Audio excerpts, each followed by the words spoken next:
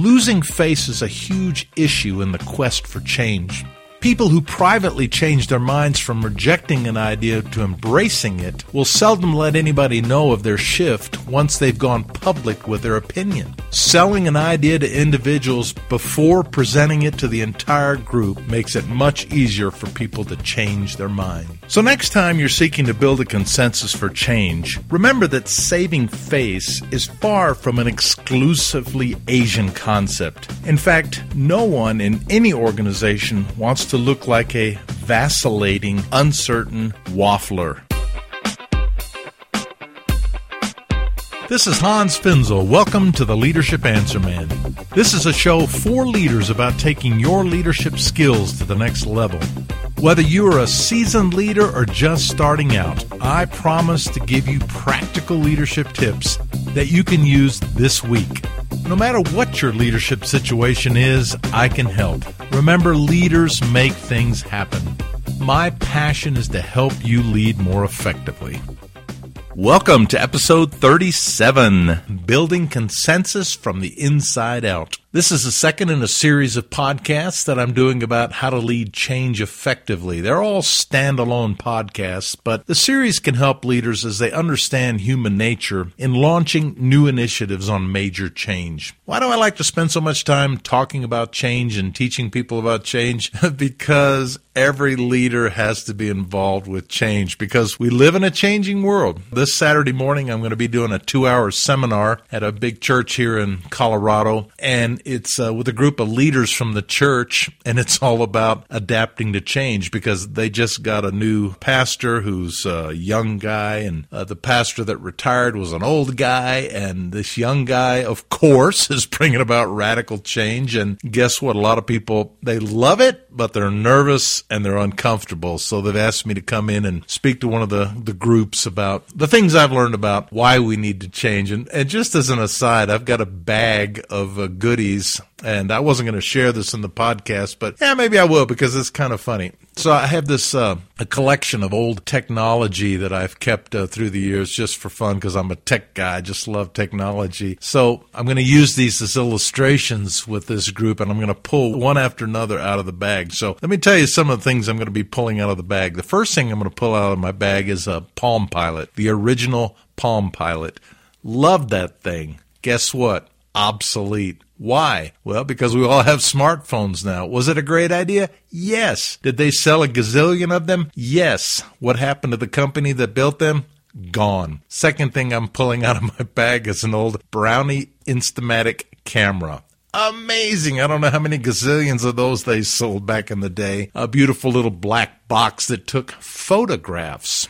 Well, what happened to Kodak? Well, eventually they had to lay off most of their 30,000 employees up there in Rochester, New York, because they missed the digital photo revolution. And Kodak is a small shell of its former self. Let me see what else I have in my bag. Let's see. The next thing I'm going to pull out of the bag is a brick Motorola phone. You know what that is? One of the very first cell phones that they had, and it's got a long stringy cord that plugs into the cigarette lighter of your car, and it was one of the very first mobile phones. They called it the Brick, made by Motorola. Well, let me ask you, how many people today have Motorola cell phones? I was actually with the guy the other day for a meeting who had a Motorola cell phone. It was not a smartphone. Well, it was half smart, but it was old technology. I thought, wow, I haven't seen a Motorola cell phone in forever. What happened to Motorola? Well, it is struggling to not go out of business because they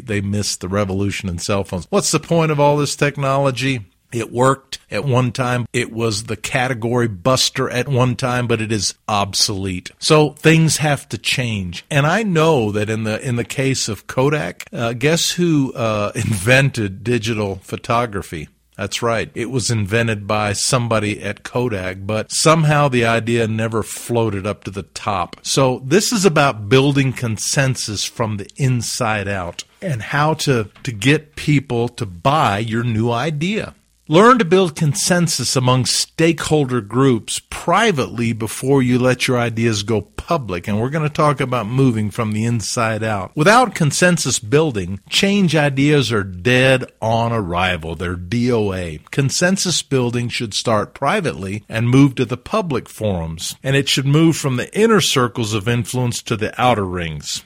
Have you ever seen this happen where a leader gets up and announces a major change and the leadership team didn't know about it? They were surprised. I've seen that happen. How do those leaders feel? Has that ever happened to you? All of a sudden, some big change is announced by management or leadership, and you're like, I thought I was important in the company, or I thought I was important in the ministry, but I had no idea this was coming. So how do you feel? You feel marginalized?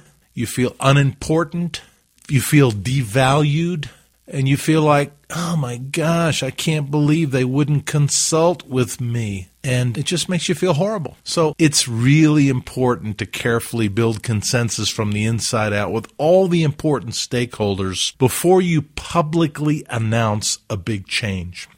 As we've already said, leaders have much responsibility in making change happen. And when times demand it, leaders have to change the way they lead. Back in 1991, a long time ago, Warren Bennis prophesied that managers had to change their way of leading. Quote, move to maestro from macho in the way we are thinking, he challenged. This means shelving the old autocratic command and control way of thinking and moving to more of being a maestro of a beautiful orchestra instead of a macho commander. Be a real leader who both listens and guides people to get the job done. That's democratic leadership. That's leadership by consensus building. And again, building that consensus from the inside out. He goes on to say, dump the old style bullying of control, order, and predict. Adopt the approach of the results greater that are known as ACE, acknowledge, create, and empower. So the old approach was COP, which I think is interesting, be a cop. Control, order, predict. To the new approach being an ACE, acknowledge, create, empower.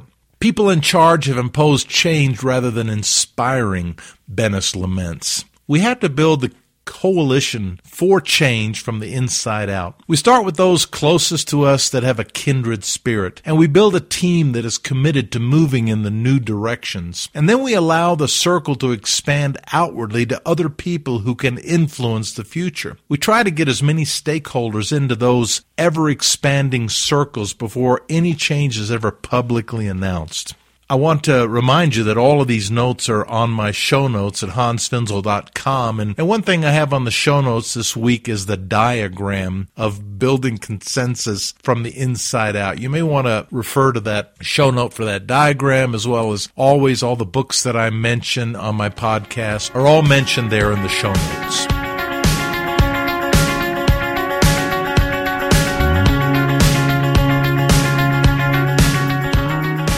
Top 7 reasons why followers resist change. Why do people resist change? Before we proceed to the positive steps needed to make a change happen using this consensus building from the inside out, let's review again some of the reasons why people do not want to change. Now, let me ask you, before I give you my list, I just want you to think for a minute. Now, if you're driving down the road and listening to this podcast, you probably don't want to start making a list there in your smartphone. But if you're at a place where you could actually make some notes, what would you put as a list of the reason why people resist change? I think of change often like a cozy chair or a comfortable pair of shoes. People love what they're familiar with, and they don't like to move out of their comfort zone. They just love their cozy chair that they sit to watch TV or read a book, or they love their favorite pair of shoes. And recently I got a new pair of shoes, and I went on a trip for several days, and I took a new pair of shoes with me. It was a big mistake, because by the time I was at the airport walking through, getting on my plane, I realized, man, these shoes are not comfortable, and I'm stuck with them for this whole 4-day trip. And I wish I had those cozy old shoes that are kind of ugly and beat up, but man, are they comfortable. That's why people resist change. It's uncomfortable, and they're moving from the cozy to the critical, from the comfortable to the uncomfortable. So here's the 7 reasons why I say people resist change. And the first reason, I'm going to go ahead and say, is the mother of all reasons. And all the other reasons really come back to that first reason. But the most important reason, you probably got it. When I ask audiences to tell me, why do you think people resist change? They always come up with this 4-letter word, fear. Fear of all kinds of things. People just fear. They fear the unknown. They fear the threat to the status quo. They fear just a host of things. Have you ever heard people say that, I love this, the word fear, F-E-A-R, is false expectations appearing real. People would prefer the certainty of their misery than to the misery of uncertainty. Fear, number 1 reason why people resist change. Number 2, insecurity. They may be worse off after the changes, and they don't like that. Or other people may be better off, so they're just insecure about where they're going to end up. In the last podcast, I was using the illustration of when I reorganized my staff one time, and I had to reduce the number of direct reports. And I told the leadership team it was coming. Well, what do you suppose happened? Well, people postured and people worried. And, everybody wanted to be at the table when it was all said and done, but I had to, believe it or not, I had a span of control of 12 people, and I had to move down to about 4 or 5. So half the people at the table were not going to be at the table when this restructuring was over, and they were going to have to start reporting to other people who had been their peers at the table. How do you suppose they felt? Completely and terribly insecure. Not maybe everybody, but most people at that time, they want to be on the leadership team, and they're worried, will there even be a job for me when this is over? Every time there is a structural reorganization in any company, any ministry, people do lose jobs. There's outsourcing, there's flattening of organizations. I heard a new one recently, delayering. Have you heard about that one? Companies are delayering, making fewer layers and absolutely eliminating a whole level of management. So obviously people fear change because they may lose their position, they may lose their influence, they may lose their power, they might even lose their job. Number 3, power. They may lose power in the shuffle. And even though people may have a lot of power or a little power, they like the power that they do have. Number 4, inertia. It's easier to maintain the status quo. I had a professor years ago in graduate school. He said one of the greatest challenges of leadership is overcoming initial inertia. And that's true, because overcoming initial inertia is what change is all about, and there is so much inertia keeping the status quo. When our kids were little, I've told the story of us going on the Oregon Trail and following the Oregon Trail and going to several of these interpretive centers. And a few podcasts ago, I actually did a podcast about, would you have gotten on those Conestoga wagons and gone west as a dreamer? But I remember the ruts that were dug into the rocks, and so many wagon wheels went through those ruts. And if you tried to get out of the ruts, all the inertia is taking you back into those ruts. I remember meetings with leaders where we would talk about change, and we would all agree to the changes that we were going to implement. We wrote them down. We said, this is what we're going to do.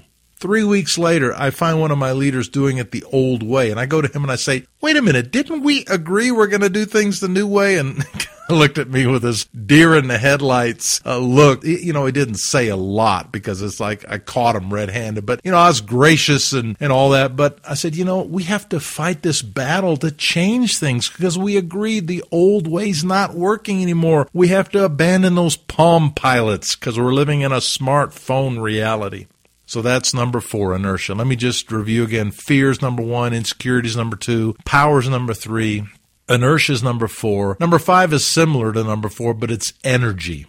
It takes a lot of work to change things. It takes a lot of energy. It takes a lot of work. And we're busy. And one of the biggest problems of change programs is people are too busy to work on the new stuff. And one of the greatest things you could do is to peel some people off and free them up to work on change initiatives. Because I've found that most people in leadership and management are overextended and are so busy just maintaining the status quo, they don't have the energy left to do something new. When we did a major change initiative in our ministry years ago, we actually appointed a director of change, a vice president of change for several years, because we were embarking on a massive change, and we created a change team, but we freed this person up. His full-time job was to manage the change process because it takes a lot of energy.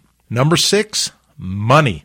It takes money. When we did the relocation of the international headquarters from the Chicago area to the Colorado area, I remember getting a letter from one of our people that lived in another country, and they were just complaining about the money it was going to take. And for me, it was an investment in our future, and that's paid off because that happened 15 years ago, and it was a great facility that postured us for the future. And in the long range view of things, it wasn't that much money. But for some people, change costs money, and some people don't ever like to spend money, and they will fight you on the issue of money. I will say as an aside, don't spend the money if you don't have it. We were thankful about a year after we moved into that facility, it was all paid off. I've seen leaders get organizations into huge trouble by spending money they don't have. So you got to be really careful about that. And finally, number 7, tradition. A lot of people will fight change just on the basis of tradition. Tradition is so strong. Tradition. Some people will always lag behind because they're traditionalists. They like the old way, and they do not like the new way. I was helping a group, another nonprofit organization recently, and I was helping the board, and we were going through the 7 key questions that Peter Drucker always asks organization about their identity. I should do a podcast on Drucker's 5 key questions, but one of them is, who is your customer? And it was interesting that this is a nonprofit organization, and one of the board members really, really, really hated that question. We don't have customers because we don't sell anything. We're all about benevolence and doing good in the world, and I don't like the term customer. And I thought to myself, well, there you go. I understand. It's one of those dirty business words for some of the nonprofits out there and some of the churches. Tradition. So you have to fight tradition. Let me just say that change will face many detractors. It's up to leaders and influencers to turn these 7 resistances around, showing that each one will be served by supporting the change, not opposing it.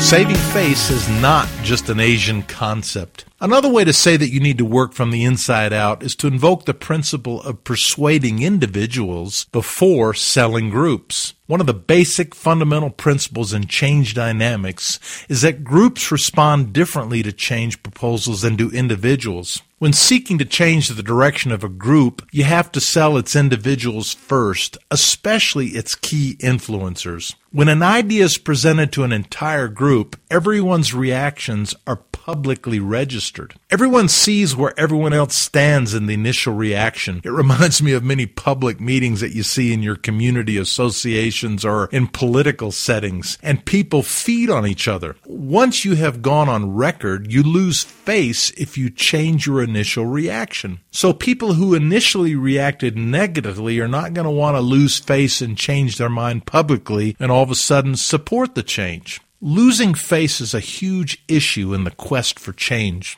People who privately change their minds from rejecting an idea to embracing it will seldom let anybody know of their shift once they've gone public with their opinion. Selling an idea to individuals before presenting it to the entire group makes it much easier for people to change their mind. So next time you're seeking to build a consensus for change, remember that saving face is far from an exclusively Asian concept. In fact, no one in any organization wants to look like a vacillating, uncertain waffler. By identifying and addressing opposition on an individual level, you give people the chance to consider your points, then quite possibly change their minds in privacy and safety. I have seen that happen so many times. When mapping out how to lead your group through major changes, be careful to work the process through the circle of ownership from the inside out. In other words, look for consensus first from within the organization's most powerful and effective circles, or your idea will be DOA. John Young of Hewlett-Packard says successful companies have a consensus from the top to the bottom on a set of overall goals. The most brilliant management strategy will fail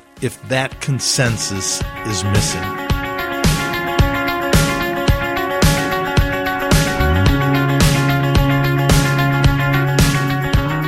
Circles of ownership from the inside out. If you're not in these circles, look for ways to win your supervisor's confidence. You can penetrate the circle even if you're not in the inner circle. Leaders ultimately have to buy in and drive the process forward from the inside out. But good leaders should be listeners, and they can be radically influenced. You simply have to master your pitch, be sure it conveys great urgency, and shows where the leader's self-interest lies. You'll win their support. I've had many things where I've been the leader, but I've been greatly influenced by people who were not in leadership. You can make a difference. So again, if you go to my show notes, you'll see this actual diagram. And let me just mention in the podcast the circles of influence. And in this case, I have 6 circles of influence. Begins in the very center, the board circle, the decision-making board of your organization, business, or nonprofit. The board is generally always in the middle. Number 2, the inner circle of top leadership, the inside members of the executive team. Number 3, the general management circle. These would be the managers, the middle-level leaders. Number 4, the next circle out are key stakeholder circles. These could be other key people that should be in the loop and have influence. It could be legacy leaders from the past, retirees, key donors, a wide variety of other key stakeholders who better know before the public decision is announced.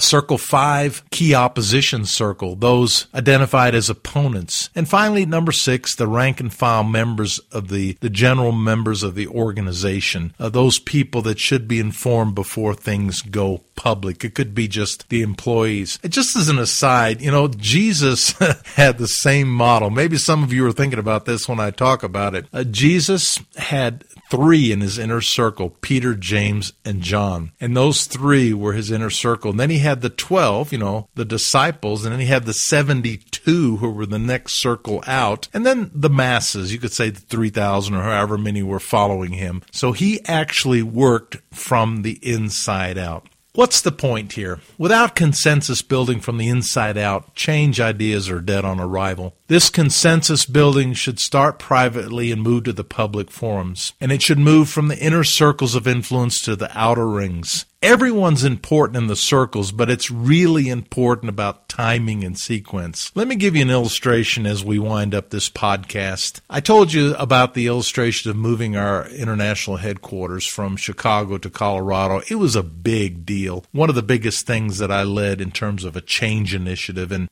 I was traveling with the chairman of my board, Peter, and he's one of my podcast listeners. So, Peter, you remember this story when you and I were together in Japan, and he was one of the greatest chairmen of my board I ever had, and he continues to be a great friend to this very day. And, of course, the first inner circle when I thought about the possibility of moving was my own wife, Donna, and I didn't want to float this up the flagpole if she wasn't agreeable, but FYI, she's a native of Colorado, so that was an easy sell. There were a lot of compelling reasons for considering moving west, and maybe in one of the other podcasts I'll unpack some of that, but it was a cheaper cost of living. It was actually getting us closer to our constituency. It was primarily on the West Coast, and air travel, lots of reasons. But Peter and I were together in Japan for a site visit on some things we were doing out there as an organization, and we were actually at a Denny's restaurant. And I floated the idea to Peter, what would you think if we sold the building and moved our operation to Colorado? And he asked me, well, why would you want to do that? And I gave him my reasons because I'd already been building my case for change, and he said,